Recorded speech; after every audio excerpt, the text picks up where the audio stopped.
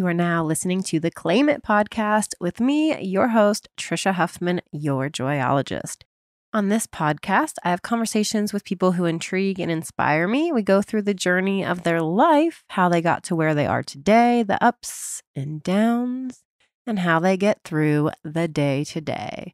Because I believe that our feelings of enoughness, success, fulfillment, being loved are not out there somewhere. Once I have this job, meet this person, have this salary, house, kids, whatever it is, then I will feel enough, loved, fulfilled, successful. It's not how it works, guys. If you're constantly putting it out there somewhere, you will never truly feel it. You'll keep chasing it. So it is up to us to claim it. And that's a moment-to-moment job. On today's episode, I have Heather Reinhardt. She's a writer, producer, a heart-surrendered woman. What does that mean? You'll learn. She wrote a book called Go Love Yourself and is also working on a project right now that we get into. And we'll learn about why it was so important to her to write a book about self-love.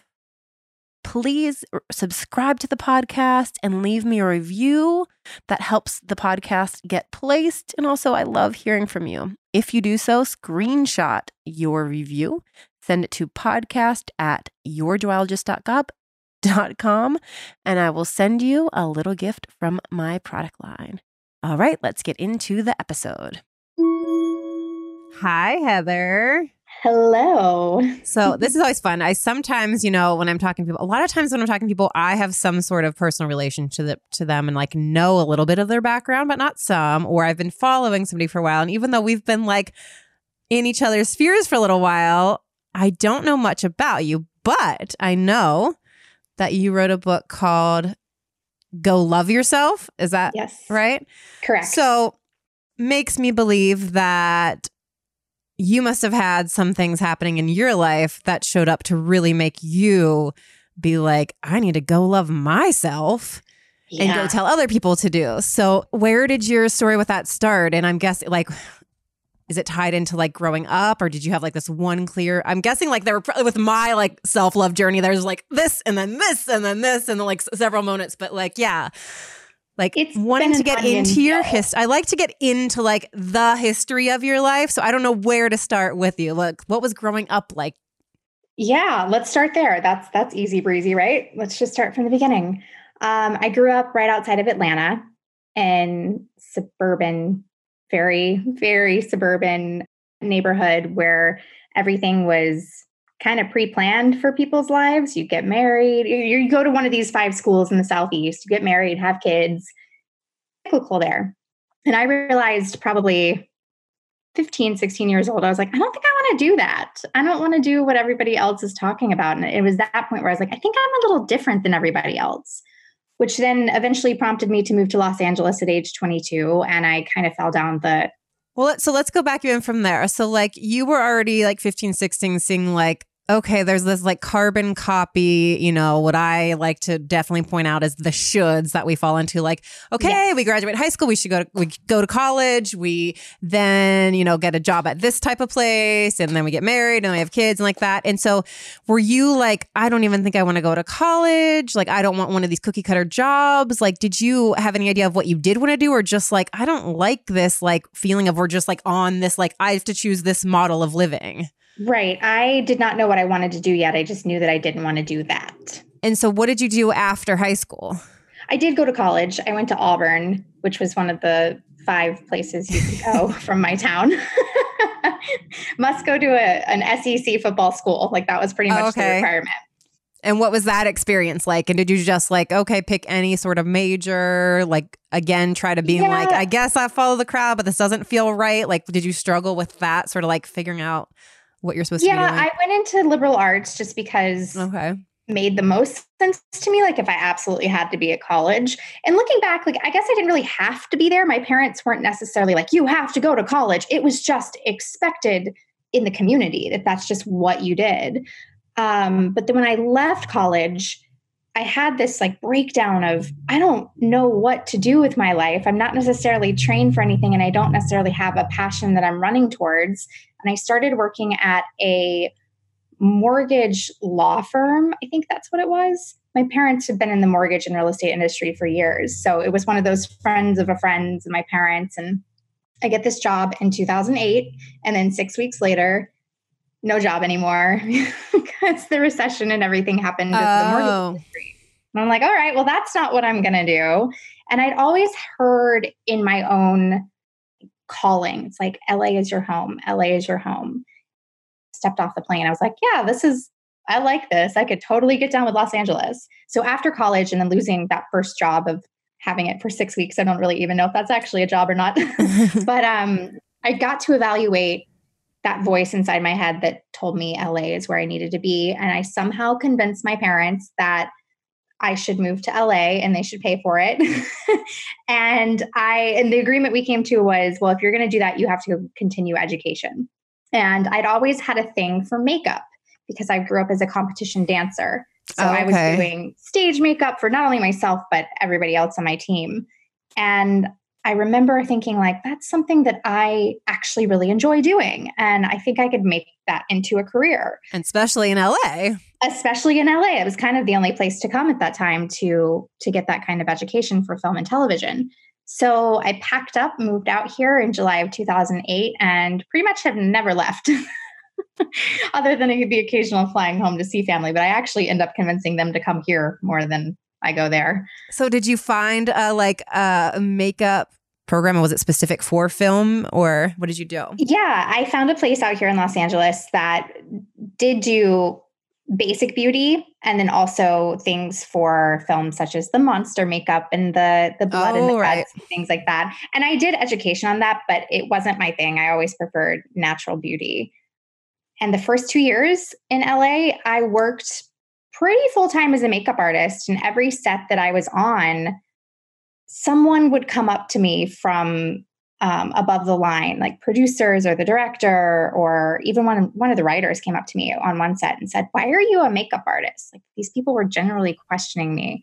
I was like, because it's what I moved here to do. And they're like, "Oh, okay. Well, you just have such like producer energy, and I think you might be a producer." And that was said to me so many times that eventually I was like, "Okay, so there's something to this." Well, in that experience, first of all, how do you even start getting the makeup jobs? Is it like from your school, like you are able to make connections and start working on things? Yeah, and this was 2008, so it was a totally different world at that point regarding how to network, because nowadays everything's done through your Instagram page. Right. Like, okay, they have this many Instagram followers, or it says this person used them, so they must be good.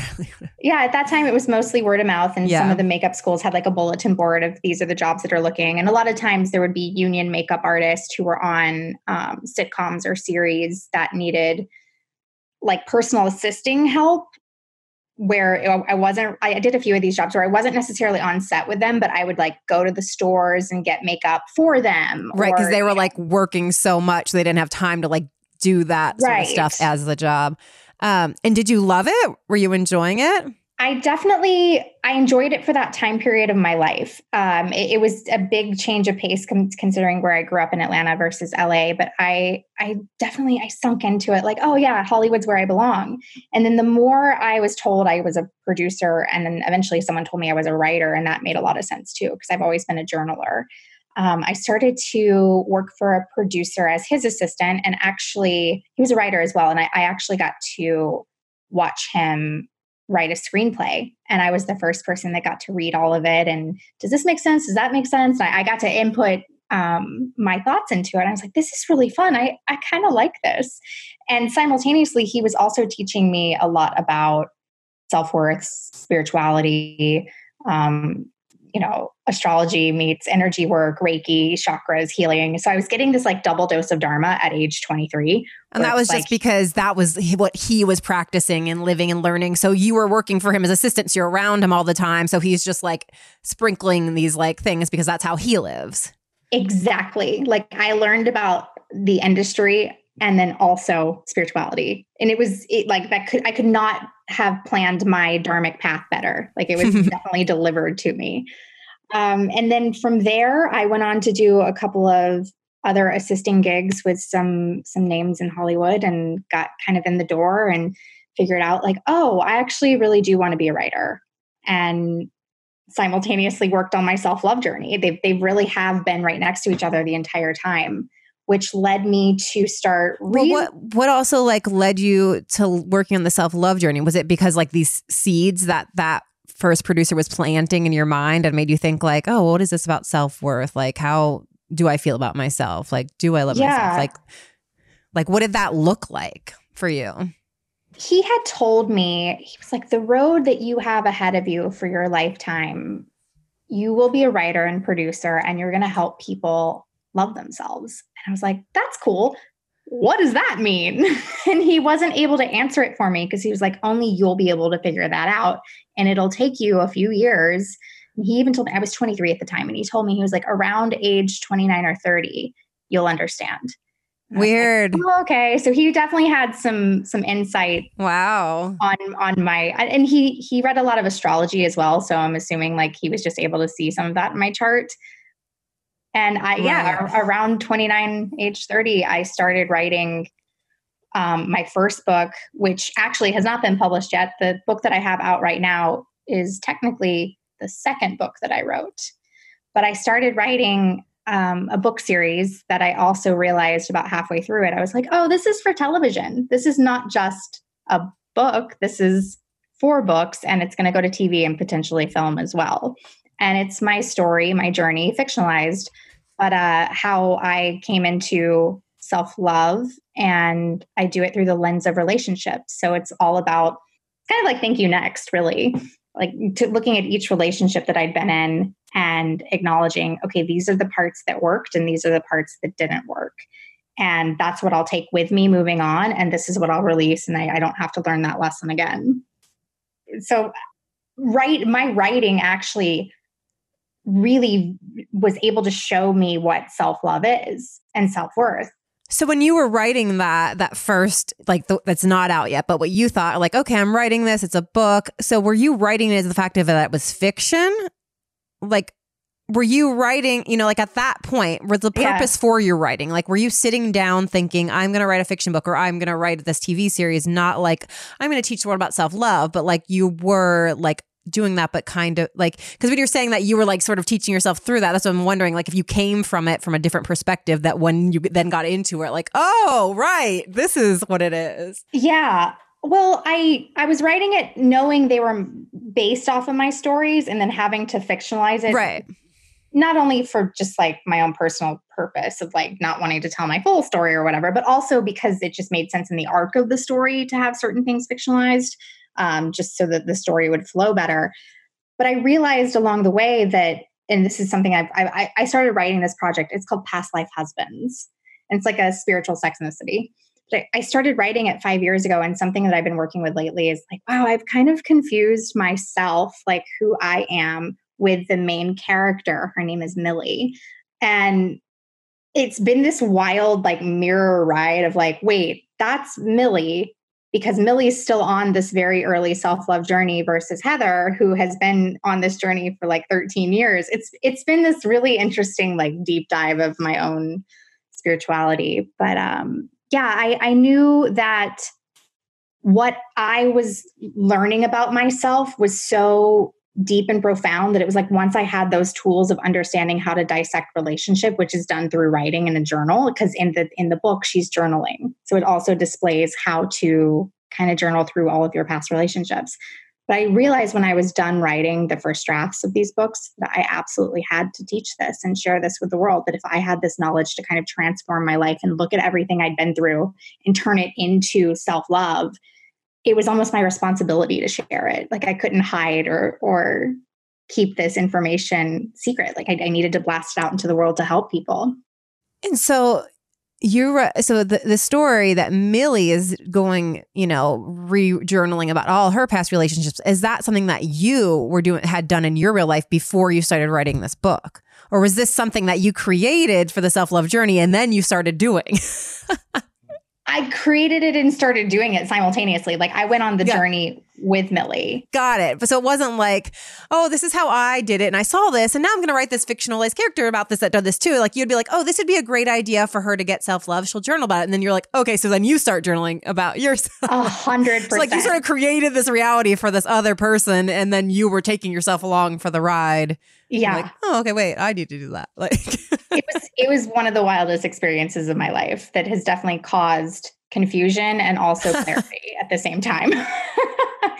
Got it. So that's why then you finish the book and like, again, like then you're like, oh, wow, I just sort of created this amazing tool that you hadn't planned to. It was just going to be part of like your character's story. Exactly. And then, so you wanted to start teaching it. So what did you start doing? Well, then I realized. And also at the time you're writing this, are you also working for someone else and you're doing it on like free time? Like how are you paying your bills? I was doing mostly assistant work for random people.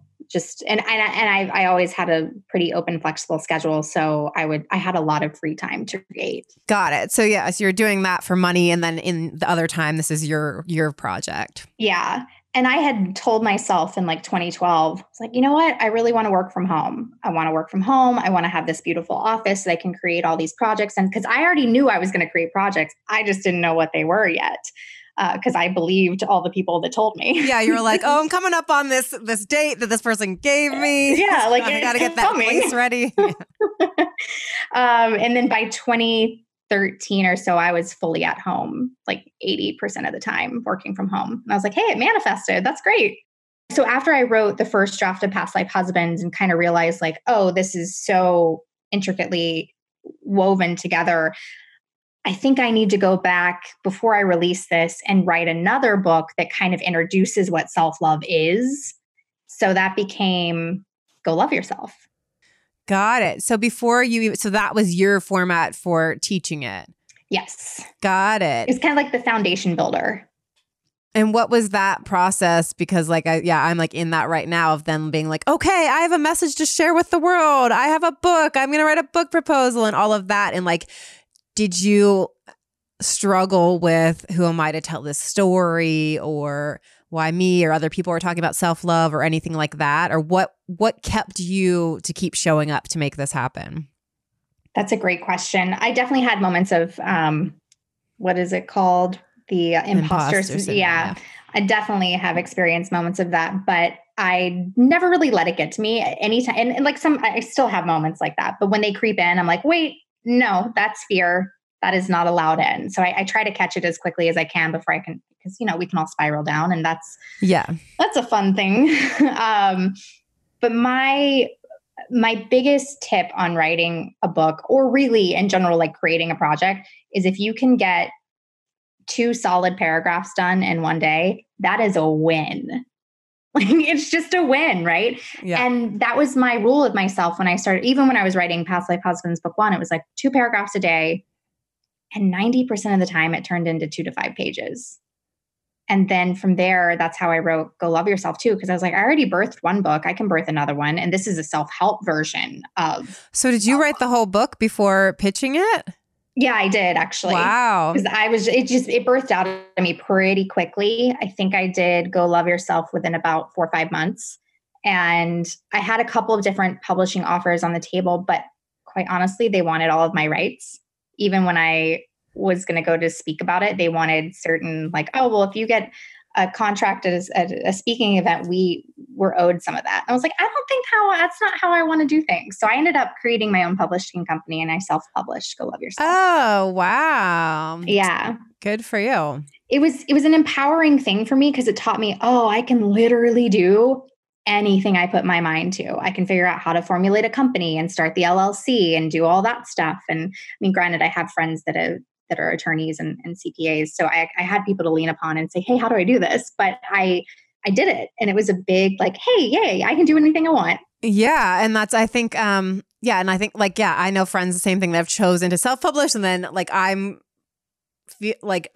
wanting to do traditional publishing, but I'm also like not, of course, if something comes and it's not showing up how I want it to, but I think that it is so like the people that I know that self-publish, like I feel like that says even more about the person that they're sort of like, look, this needs to come in the world. It is coming into the world. I'm not going to wait for your timeline or your rules or your edits or your whatever. Like these words, this story, this mission is so inspired by me, or like I'm so connected to this, it must be living in the world. So I am going to make it happen. Like, so I think that's what I'm saying. Like, even though I'm like, I don't want to self-publish, I want a traditional publish, even though I know I can self-publish, it's just like those people that I know that have self-published, it's like you can feel fire coming out of their hearts. Literally. And I didn't want to self-publish either. I was very used to the idea of traditional publishing. A handful of people that I've worked for over the years have had book deals with some of the top 5 publishing contracts or companies. And I'd seen contracts. I understood them. And I was just like, you know what? I have a powerful message that goes way beyond just one book. It's going to be an entire brand over the next 10 to 20 years. I need to own my rights. And you're right. Like it is just like, I have this passion, like this is what I'm supposed to be doing and no one's going to stop me. So, okay. So then you wrote the book, self-published it. And what happened after that? I became my own marketing and media team as well. Yeah. I actually teamed up with Lululemon. They do community events, typically at every one of their stores once a month. And I just started offering book signings with self-love yoga classes. I would team up with whoever their ambassador yoga teacher was, and we'd do a beautiful class together. And that kind of became my book signing tour.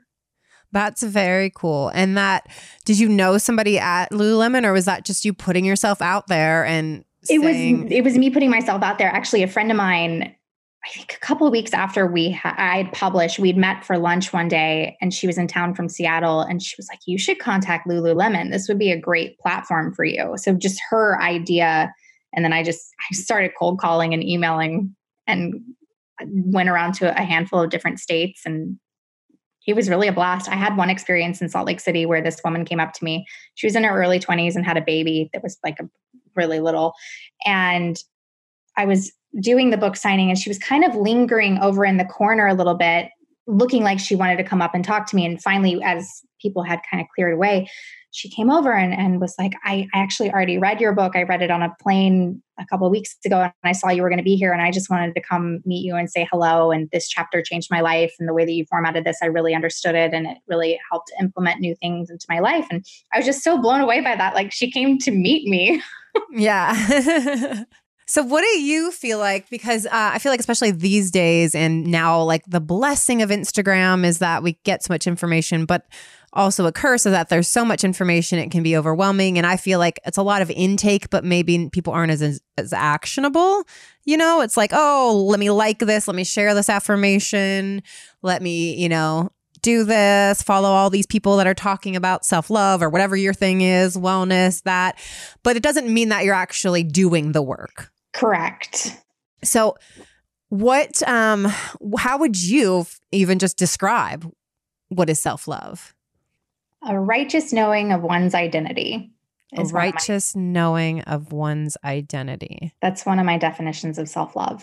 Because you love yourself, you truly understand who you are, you know your motivations, and you know your light side, you know your shadow side, and you are aware of the choices that you're making and why you're making them. So you righteously know yourself. And where do you feel like, or have you seen, or even in your own self, have you witnessed that people like can struggle the most with that? I see the anxiety that people have as someone who has also dealt with bouts of anxiety. And my self-love journey has definitely helped me understand why I have anxiety. I have the anxiety because I want to control things, because that's a childhood thing. And I can see that in people. And I really love the idea of self-love helps support us during our struggles, anxiety being my main one. Because when we learn to love ourselves and really learn who we are, we realize that judgment is a waste of time. Judgment to ourselves, judgment on others. It's just a waste of time. And that it only fuels the anxiety. So when we realize like, oh, I'm not going to judge myself anymore. Instead, I'm going to choose to have compassion and love myself no matter where I am in the journey. If we learn to stop judging ourselves, we therefore would have to stop judging others as well eventually on the path. And then if we stop judging others, what would the world look like? Like self-love is a hefty dose of the medicine that's needed for our society, I believe. Yeah. And what I think is that what can happen so often is that people think like self-love is like a one and done thing. Like, cool, I really worked through this hard time, or okay, I'm finally discovering what self is and I'm finally putting it into action and I've gotten through this thing. Like I have self-love. I love myself. But then like you said, that with judgment is that we can be constantly judging ourselves every day. And like, yeah, like, oh, anxiety came up, like, or oh, a doubt came up, a fear came up, like I messed up or whatever, because I must be doubting myself or judging myself. And that it's like, yeah, let's choosing love again and again and again and compassion again and again and again, because we are humans and we're always going to have doubts and fears and judgments and all of the things. We're never going to be able to stop the judgments from happening. Right. But we can continuously see, oh, this is me judging myself, or this is me judging someone else. Okay, what does that feel like? Okay, what would it feel like to choose love? Or is that thought? And that's what my thing for judgment is to constantly ask myself, like, do I believe this to be true? Because it's a lot of times we're judging ourselves, or we're afraid of what somebody else will say to us or say about us if we do the thing, say the thing, wear the thing, whatever it is. And then sometimes there are real judgments. And so that it's like being able to constantly check in, like, oh, okay, I'm judging myself. Like, is this something that I believe to be true about myself? And like, sometimes it's a yes, like, oh, I don't believe I'm enough right now, or I don't believe that this is going to work out. Okay, well, like, and what else can I believe? Like that no fears and doubts like are real, and that you don't even have to like wipe over them to go straight to like an affirmation of a positive statement. But like, yeah, I'm actually nervous about that. Yeah, this might not work out. That is the truth. It's one version of the truth that is possible. And I believe I'm worthy of trying, or I believe I am capable, and all that. So like for me, it's like the constant and like asking, like, is this judgment true? Like, is this actually what I believe? And then you can say like, no. So if somebody else is judging you and it might suck and it feels terrible, then, but is this what I believe? Right. No. They're running their own story, because we're all running our own stories. Yeah. So it's like, but that's what, for me, it's like realizing that self-love is a minute to minute, second to second thing. You have to constantly be working on it and choosing it.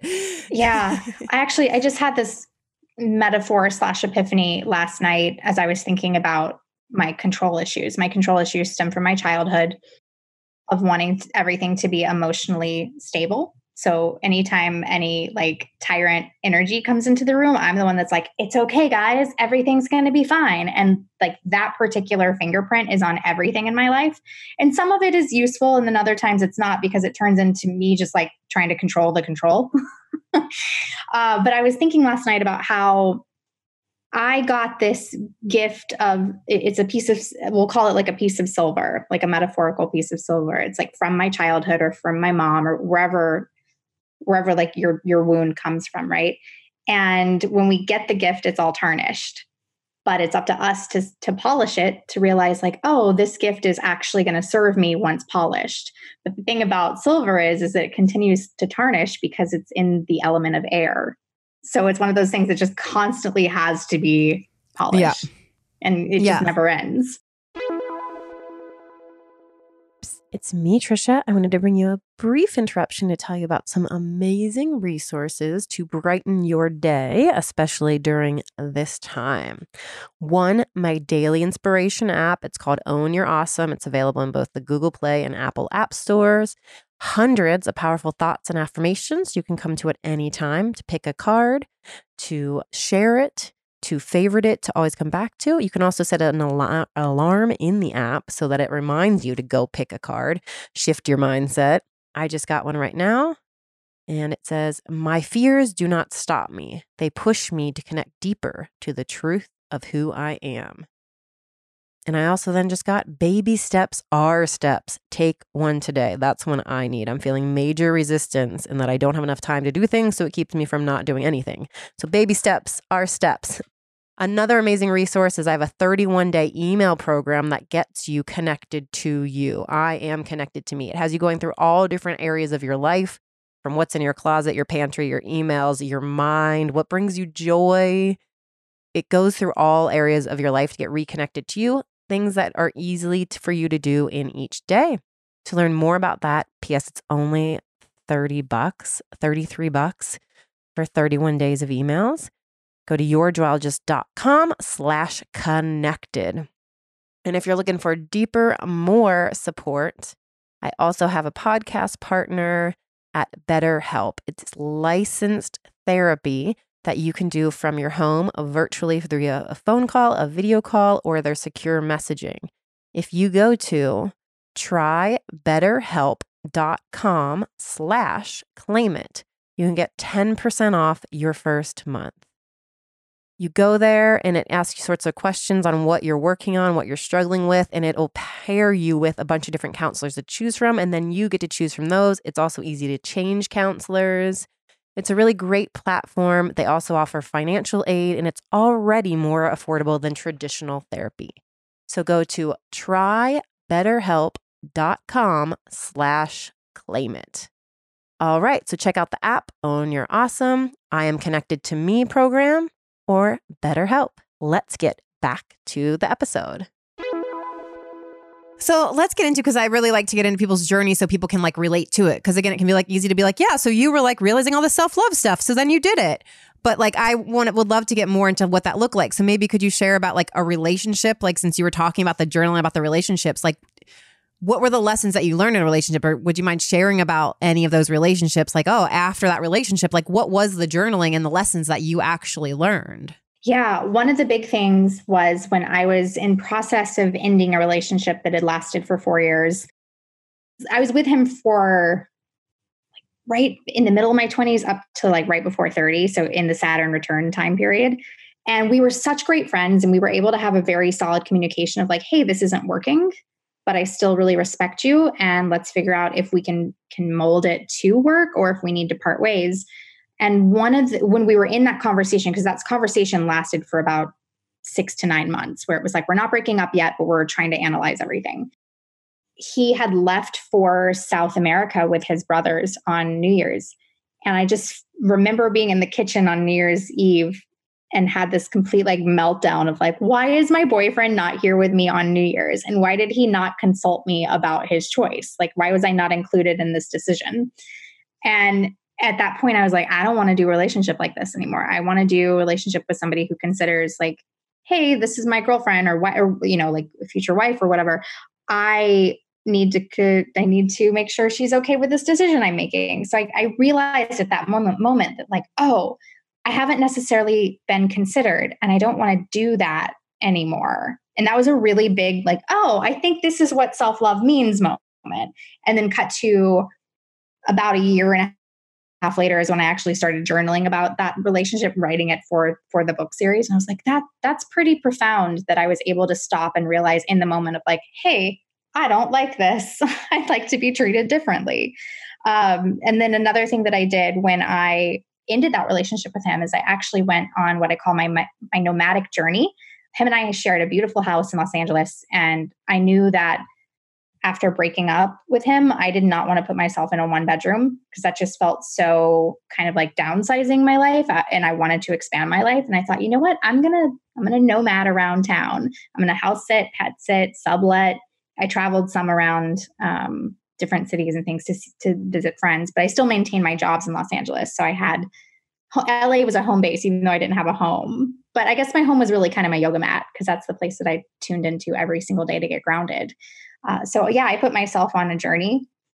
It was kind of like a trust fall into the universe that I didn't necessarily have any idea where I might be next week, but I allowed it to unfold the way it did. And it was one of the most magical time periods of my life.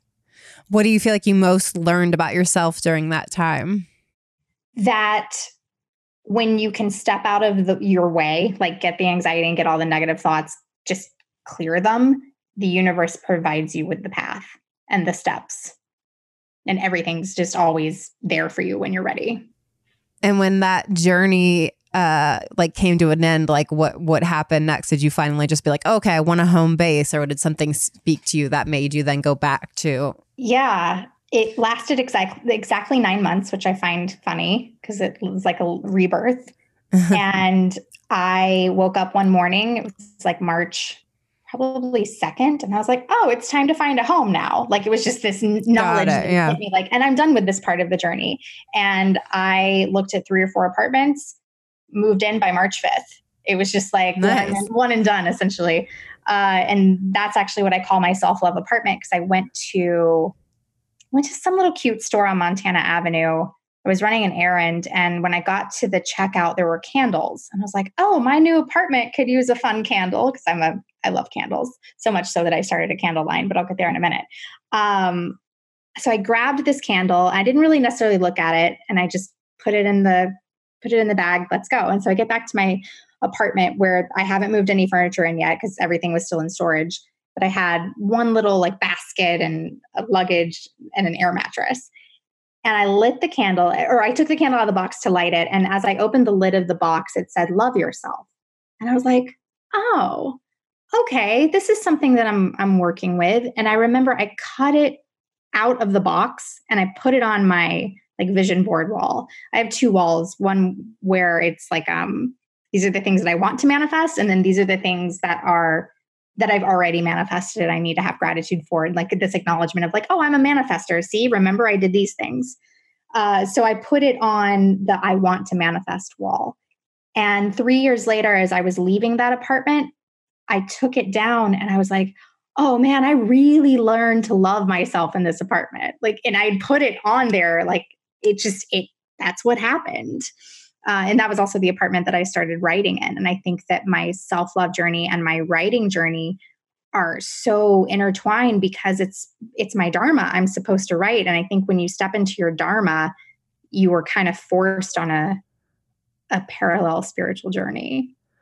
Yeah. And I think that it's just so much comes out in writing that you don't even like, whether it's journaling or you're writing for some purpose or something. Like, I don't know how many times I've started, whether like I used to blog all the time and like, I'd be like, oh, okay, I'm going to write a blog about this. And I'd start writing about it. And then it'd be like, almost always turn into like a different blog or be the same blog, but like went, like it wasn't like, oh, I'm going to write this. And then it would be like it's just like once you start writing, like you don't even know what's going to come out of you and these thoughts and feelings that you have or like lessons you don't even know you have for yourself and for other people that, yeah, like I would always be like shocked, like, okay, well, I guess that's the blog then. Totally. And to add to that, I think that being a writer, I come to the table or come to the computer with a certain idea of what I think is going to happen. And it molds to some degree, but like at some point during the writing, I'm not doing it anymore. It's coming straight from my muse. Like I'm just opened up and whatever wants to flow through flows through. And then when I'm done with it, I kind of step back and I'm like, I wrote that? That's wild. That's so good. And I'm like, wait, I didn't actually write that. That came from the muse. So a couple things. You mentioned the self-love candles, but then also you have like this 2 different walls and stuff like that. These things that you're doing and like the manifestation, things I want to call in, then things I want to be grateful for. Is that stuff like, did you start immersing yourself into like going to lessons? Is it from you said you were like going on yoga, like doing yoga every day, but like, were you starting to also immerse yourself into like, what else can I learn? Like were you reading books? Were you going to retreats? Like where were you getting like these pieces that were like sort of adding along to your own journey? Books, yoga. Yoga was a big, big part of my self-love journey. And I think at first it was because I was able to turn off my phone for 90 minutes during the day and not be connected to it. Because the jobs that I had with being especially as an assistant. Yeah. Because I was like, back then we weren't as obsessed with our phones as we are today. But yeah, if you're an assistant or like work in that sort of industry, yeah. Oh my goodness. Yeah. I remember when I worked for entertainers, that's what I did for a long time. And I would sometimes like be going to bed. And so just send an email because so I wouldn't forget. Yeah. And like, a manager's assistant would reply back to me at 2 a.m. I'm like, why the fuck are you on your phone? Yeah. I realized I just sent you an email, but that's because I'm on the other side of the world and like the concert just ended or whatever. But I'm like, it's okay. You did not need to write back to me. Yeah, there's something to be said about such an urgency in that. Like, I think corporate probably too, but like there's, it's just like, I have to write back right away. I have to write back. I have to be on, or like that they feel like they're not doing enough or right, or they're not like their self-worth or fulfillment or like success levels might go down if they don't return to emails right away or something like that. Yeah, it's really like a boundary issue too. Like, I was like, please stop emailing me back. I know I emailed you in the middle of the night, but I do not reply. Yeah. Like, wait until normal business hours, please. Seriously, catch me from 9 to 5. I was like, that's great that I know that already, but I was like worried for their health. Yeah. Go to bed. Yeah. So yoga was really the thing that kind of kicked me into high gear. I was able to put down my phone. I was listening to what all these great yoga teachers were saying about just finding stillness in your body. And it wasn't an unknown concept to me, but for whatever reason during that time period of my life, it's just what I needed. And I heard it and started acting upon it. And I was able to see that the more time I spent on my mat, I was going to class probably 5 or 6 times a week, the more I was able to take that calm, transformed energy into my actual life. So it was just the benefits were immediately I could see them. Like it was like right in my face of like, oh, this is what yoga did. It totally transformed my energy. And so what inspired you starting your own candle company, and when did that happen? Another thing that I've done on my journey is affirmation candles in general. Like I used to go to the store and get those, like I call them the Catholic candles, the long prayer candles. Yeah. This was something that producer that I originally worked with when I was 23, he had taught me. So I used to go get these candles and kind of set an intention or prayer around it. And he taught me that every time you light it, you say an affirmation. So that way it just like adds more power to your intention. And a lot of in those time periods, it was mostly focused on like, hi, I need to make money. I'm 23 and don't know what I'm doing. But as it evolved and as my life evolved, I would switch it up to like, please help me understand what self-love is. And I'd burn this candle with the intention of I'm learning about self-love and I'm learning about myself. And when I thought about how do you monetize self-love, and I know that's a really odd, weird question to say, but I'm like trying to make a business, right? I thought everything I'd ever done in the world of self-love and my journey, I was like, I loved candles the most because I love a good candle in a room. I think the ambiance of it is beautiful. And if it's got a lovely aroma, it just lights up the whole house, right? And it dawned on me and I was like, I could make affirmation candles. And I went to do a deep dive Google search on like what already exists out there. And every affirmation candle that was out there was very hippy dippy and crystals. And I can totally go down that path, but I knew that my intended audience was not just people in that arena. I wanted to, kind of my intended audience are the girls that I grew up with, right? Because they're the ones that I looked at and respectfully like said, you guys do you, I'm going to go do me. And they're the ones that have come around and said, how did you do this? So it was this interesting, like, oh, I need to make this candle line accessible to everybody and not make it so spiritual that it's, untouchable by other people. That's a lot of my brand, everything that I've done as well. But that's because it was for me. Yeah, I was the same. Like I got into yoga, I got into affirmations, but everything that I saw was like purple and fairies and butterfly. And that's not me at all. So I was like, I don't really like go that. I'll be like, oh, okay, that's nice. But no, so I wanted something like things that, like I would want around, or like I'm more like rock and roll background. So everything's like white, black, gold, and red. So I totally get like, where you're coming from and the intention you had. Yeah. So I made bougie candles. And funny enough, when I started to actually sit down to figure out how do I start a business, the website affirmationcandles.com was available. And I was like, oh, this is mine. Like, this is hands down mine. I worked with a designer that made them very beautiful, the labels, and I got to go pick out the aromas, and it was a really fun experience. Another checklist of like, you can do anything you want. You want to create a candle line? Here you go. Was that before the book or after? It was after I had written Go Love Yourself, but like 6 months before it published, because I kind of launched it all within the same year of 2019. It was fun. I highly recommend taking a candle class just because it's a fun experience. Were you making the candles yourself? No, I went to a company in Santa Monica, California that does them. But I did get to go through the process of like, these are the ones that these are the aromas that I want. This is the oil blend that I want. And it was just a great lesson in where your creativity can take you. And are those still available or no? Yes, they are. Okay. Yeah. Yeah, it's the way you were talking about it sounded like check, like that's not like I did it and it's done. And no, so I meant like I meant checklist as far as like, oh, I can do anything I want. I can literally accomplish anything I put my mind to. Want to build a candle company? Sure. Yeah. Yeah.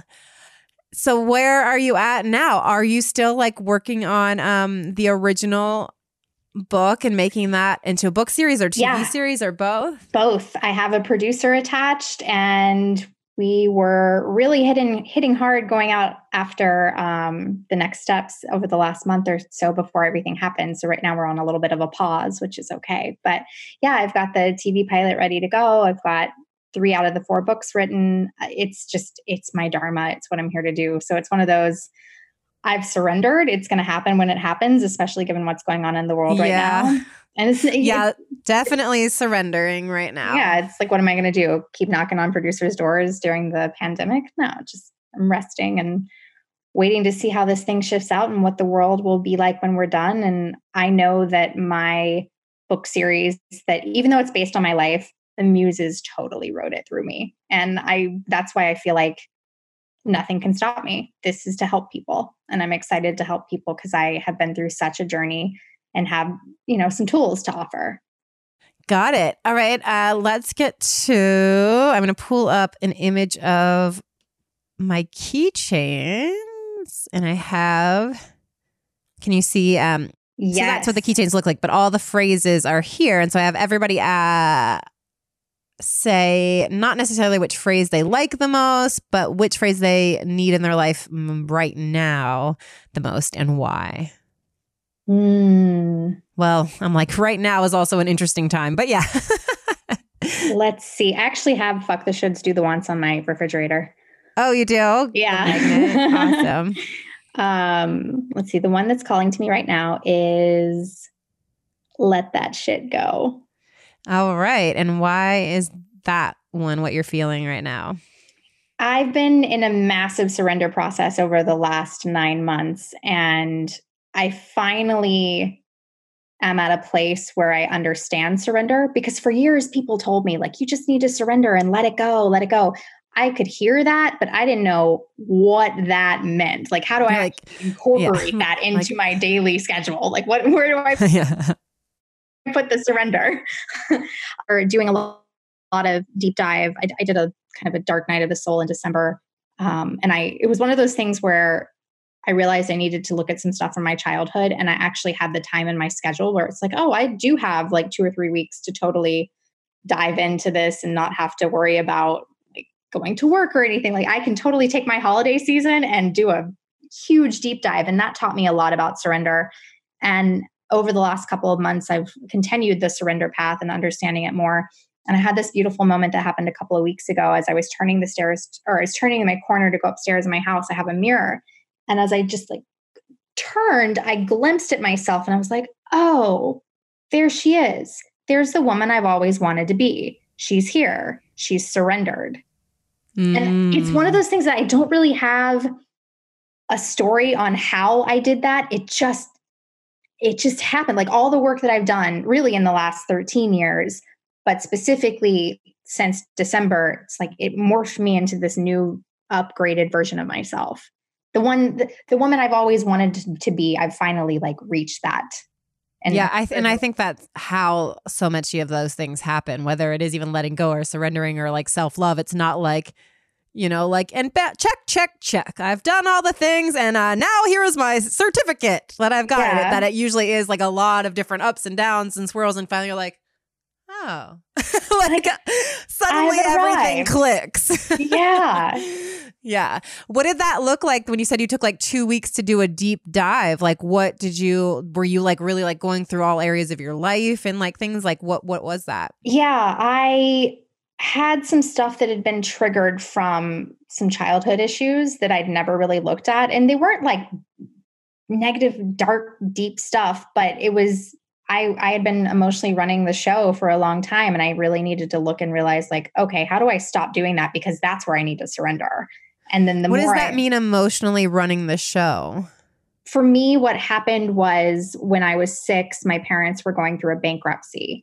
And I'm my mom's only child. I have a half sister on my dad's side. She's 14 years older than me. So her and I are close, but we both grew up as only children. Got it. So I was the the kid in the house watching this bankruptcy happen and not really fully understanding it, but understanding that my parents were in a tailspin. And I tried to just always bring the light and the love. And I was my mom's emotional support system during that period. And of course, it took me years to figure this out. I didn't know that at 6 years old. But now that I can look back and really see it all, it's like, oh, I've always been everyone's emotional support person.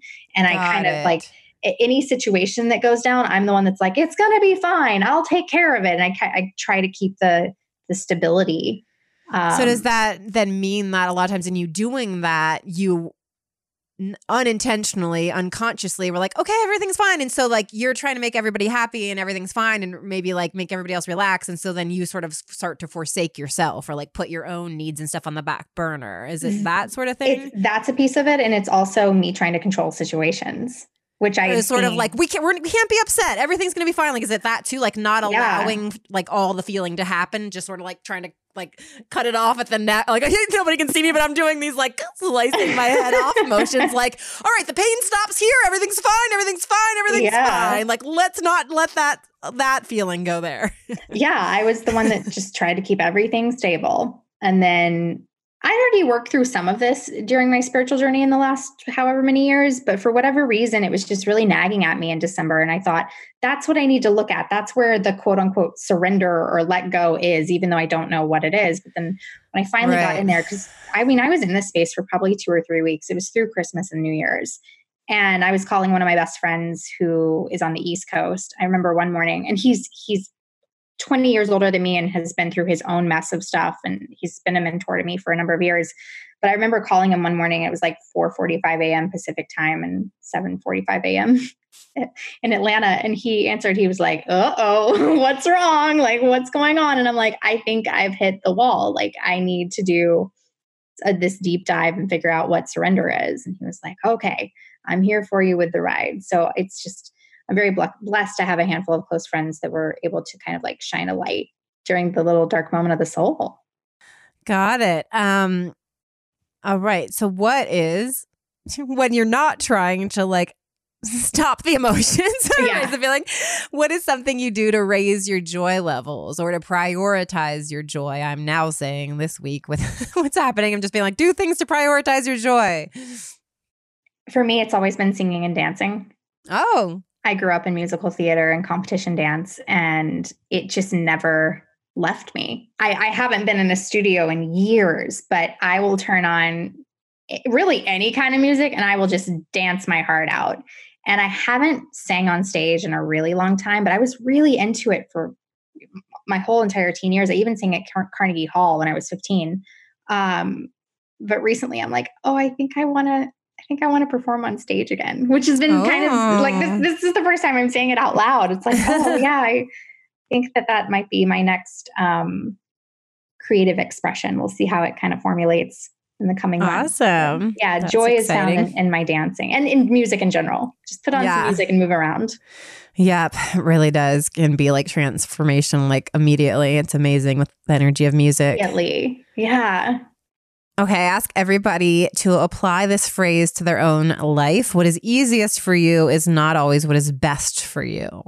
So what is easiest for me can be this. What is best for me? Currently, that would be my food intake. I think, I'm like, we're currently it's recording this and probably still releasing the stay-at-home time. I'm like, I get that. But I don't know if I have before that, but yeah. I actually woke up this morning. I was like, I should probably make a protein shake or something with nutrients in it versus just going for straight up carbs. Because I've been making like banana bread, and because that seems to be the pandemic's, trending thing to make. Yeah, I haven't because we like to actually eat the bananas fresh. So I don't have I'm like, I feel like if I made banana bread for my family, then it would be like taking way too many bananas away from the table, like it's like I feel like it'd be like this, like people, like selfish, like people going and buying too much toilet paper. I'm like, I don't want to overdo it by using the bananas because of the bananas we already eat in this house. So I can't take them to that makes sense. But I'm doing plenty of other baking. Yeah. The baking is fun, and it's easier to eat like a piece of banana bread than make a nutritious breakfast because it's just right there. And yeah, so that's what I need to be applying over these. Well, there's also I'm definitely for the fact of, and like how you talked about not judging earlier. It's like, oh yeah, no judgment. Enjoy that banana bread while you are. But if you're starting to like feel like, okay, all this banana bread is making me actually not feel good in my body, then what's easiest is to keep eating this banana bread. But what's best is because I want what's going to make me feel a lot better throughout the day. Totally. But like, I'm definitely like, okay, let me have 4 cookies with this. Oh yeah. And feeling great about those choices because they are bringing me joy. And then I'm the person that'll bake an entire thing of cookies and they'll be gone in 24 hours. Like, there is no rationing of cookies or brownies or anything. They're gone. All right. The last question is, the name of the podcast is Claim It, because I believe that our feelings of self-worth, success, being lovable, being enough, being fulfilled, any of it is not out there somewhere. Once I have this, do this, be this. It's something that we have to claim for ourselves moment to moment. What are you claiming for yourself right now? I am claiming becoming a heart-surrendered woman. That I will live in the surrendered state long after this pandemic is over. Ah. And what does that look like to the heart surrendered? Is that like, I'm thinking, is it similar to being like heart opened? Yeah. Heart opened and just allowing life to unfold the way it needs to unfold versus me trying to control it. Got it. So going back to that emotional control stuff. Yeah. Okay. Got it. Got it. All right. Awesome. Well, thank you so much for sharing your journey with us, Heather. And I'll make sure to link the book and the candles and I can send you out a code for the book, for the PDF of the book while we're in this pandemic. I'm happy to share that with your listeners. Oh, great. Yeah. Very cool. Yeah. Thank you. You're welcome. All right. I hope you guys enjoyed that episode with Heather.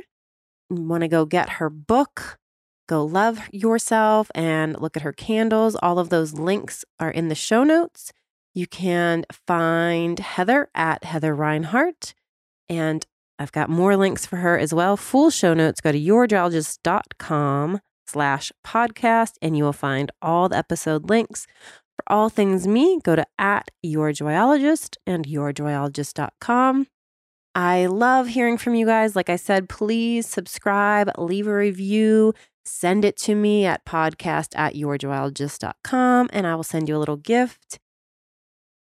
And let me know what you love, what your favorite episodes are, all that good stuff. I'd love to hear from you.